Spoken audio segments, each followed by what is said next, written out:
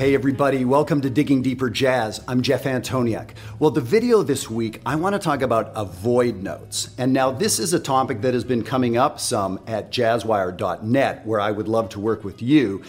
And at Jazzwire, we've got 100 people or more there, and we're talking about this idea of avoid notes and how do we know which note to play when, and we've heard that this particular note isn't great over that particular chord, and how do we think about this idea of notes that we should avoid. Now, that's a video that I did about 6 months ago, and it's so well explained there, I think, let's just do that video again this week. So we're gonna have a throwback video, an earlier Digging Deeper video talking about avoid notes. And now, some of you that watch regularly may notice a little different environment here.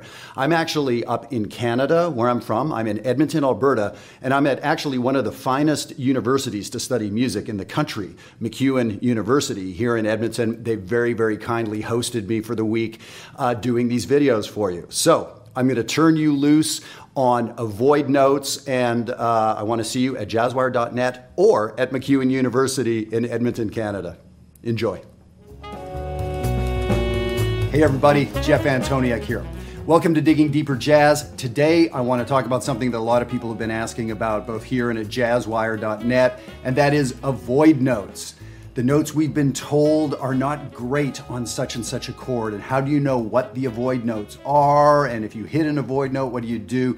It's a great topic, avoid notes, and so that's what we're going to dig into. And the biggest thing I want to say right off the bat, sort of spoiler alert here, is there's no such thing as avoid notes. That's ridiculous. Avoid notes, please. No, they don't exist. The avoid notes are the fun stuff. Okay, it's like, are there avoid topics of conversation? In a sense, there are. You don't walk into a room full of strangers and start talking about religion and sex and politics, right? You may want to work up to those. On the other hand, you'll be the interesting person at the party if that's how you roll. Got it? Right. It's the same with cooking. There's a million analogies. Are there avoid spices? That's kind of silly, right?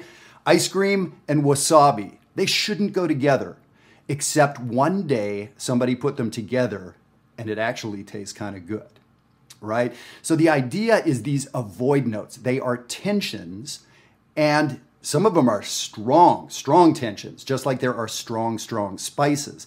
But we have to know what to do with them. So we're going to work through this today. Avoid notes. The idea is avoid notes are the fun stuff. That's where it happens. So let me get to the piano here, and we'll just listen to some of these things, some of these notes that perhaps you've been told about. So here are some of the classic ones. On a major seventh chord, I remember being told way back when the fourth scale degree isn't very good.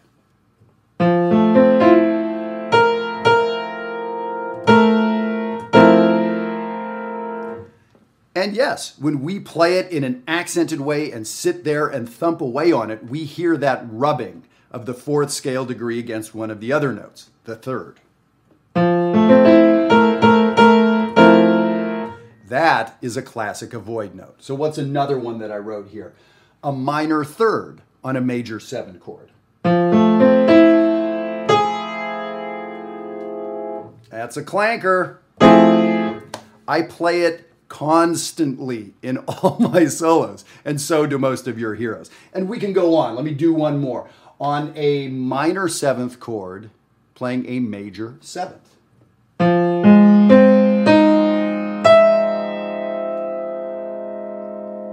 Yeah, that's kind of a clanker, except for I use that over most minor 7 chords that I run across. Most, not once in a while or when I'm feeling crazy. Most of the time, I'll use that note. Avoid notes. So what's the deal?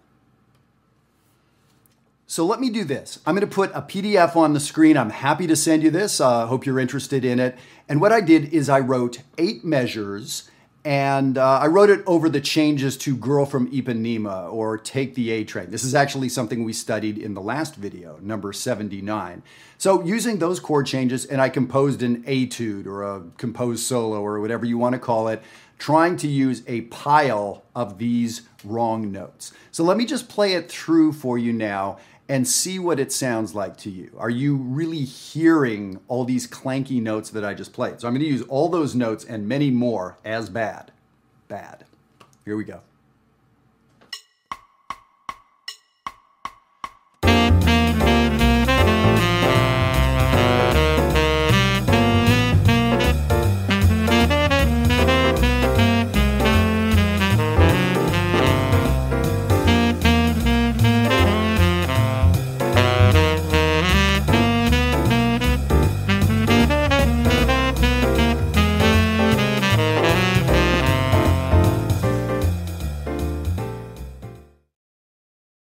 So there it was. I played it twice through. And of course, you're beginning to hear those tensions really rubbing. I put a bunch in a row. I played the same thing twice. But did any of that offend your delicate sensibilities? I'm thinking not. If you listen to jazz, that's the sound of jazz. So I use tons of these quote unquote avoid notes. There's no such thing as an avoid note. Now, yes, perhaps developmentally, you would tell a 4-year-old, hey, let's not go and talk about this and this when we go see your grandma, okay? They don't know how to handle that subject, how to broach it, how to get out of it, how to give it context, right? If your kid is cooking for the first time, you don't give them those 3 ingredients because, yeah, it's gonna be terrible. Okay, sure, when we're at some super duper level like that. But we're not there. Most of us are not there, and our ears will tell us what's going on. So here's the thing. When you play a note that sounds wrong, that sounds crunchy, like, oh my God, I hope I never play that note again. You're going to be playing that note and loving that note. Now, I tell you what, here's the experience I had in college. I did 8 years of university and college studying this stuff. And I had fantastic professors. I went to the University of North Texas. I went to Grant MacEwan University in Canada. I had great classes and great experiences. But what I learned the most from was when I would be hanging out with my friends and listening to music and playing music and getting tips from my friends, or having a friend look at me kind of sideways like, dude, that wasn't so cool. Whatever it was. That's where I learned the most, that experience of being together and learning in that setting. It's so, so important.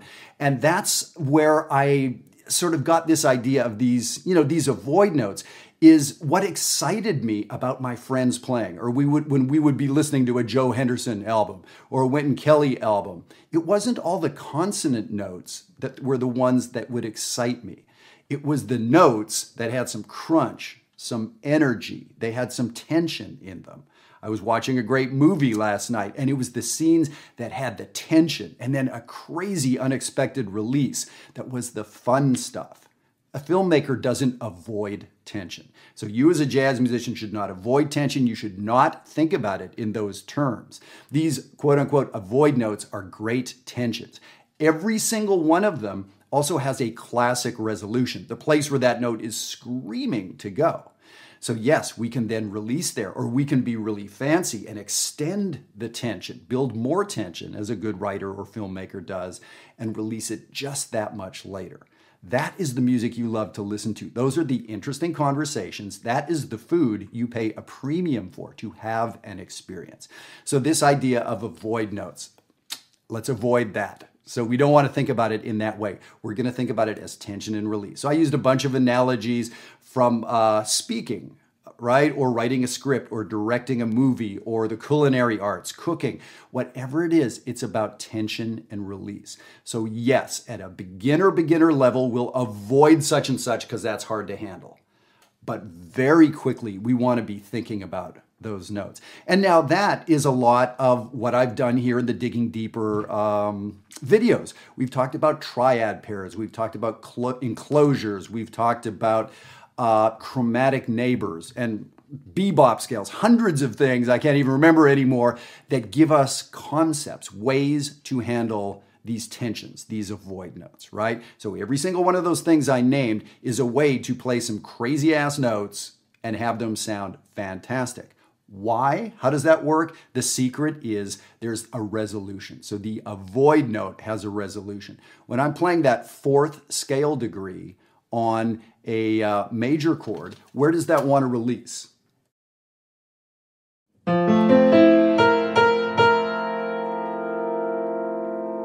Most of us will hear that wanting to go. That's the classic resolution, resolving down a half step to the third. There's kind of a hipper resolution maybe.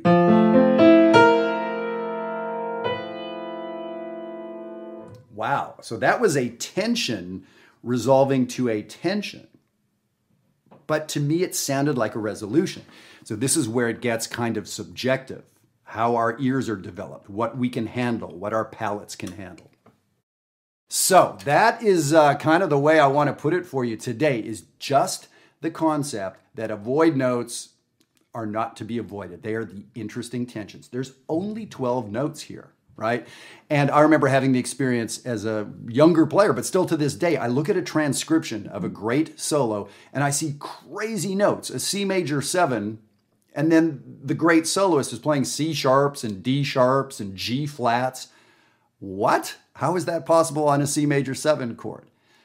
That's what's going on. They're playing these avoid notes, but they know how. They know how to resolve them. So that is why we study all the things I was talking about, bebop scales and enclosures and all these other things.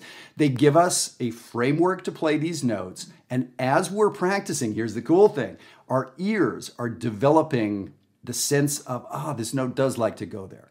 Now, I wasn't born with the greatest ears, so I had to practice enclosures thousands of times for my ears to get used to that. That's what that sounds like. And now I don't have to think about enclosures anymore. My ear hears them and my fingers go there. This is after thousands of hours of practice of this stuff. Not only running it over 1,000 times, but running it over 4,000 hours. That's how it worked for me, and that's how it works for many of us. All right, I think you get the idea here. So if you'd be interested in getting the PDF, let me know. I'd be happy to send it to you. And here's what I'm going to do. I'm going to just improvise a little bit on the way out. I'm just going to loop those A sections, that 8 measures, and I'm going to improvise. And as I go along, I'm going to try to sort of turn up the tension in various spots. And essentially, I'm going to be playing all 12 notes over most of these chords at some point. But the hope is that it makes sense. It doesn't sound like chromatic BS, like chromatic soup. I'm just skating over the changes. It should sound like I'm nailing the changes, frankly. So let's give this a try. Thank you so much for tuning in here, Digging Deeper, and we'll see you again next time.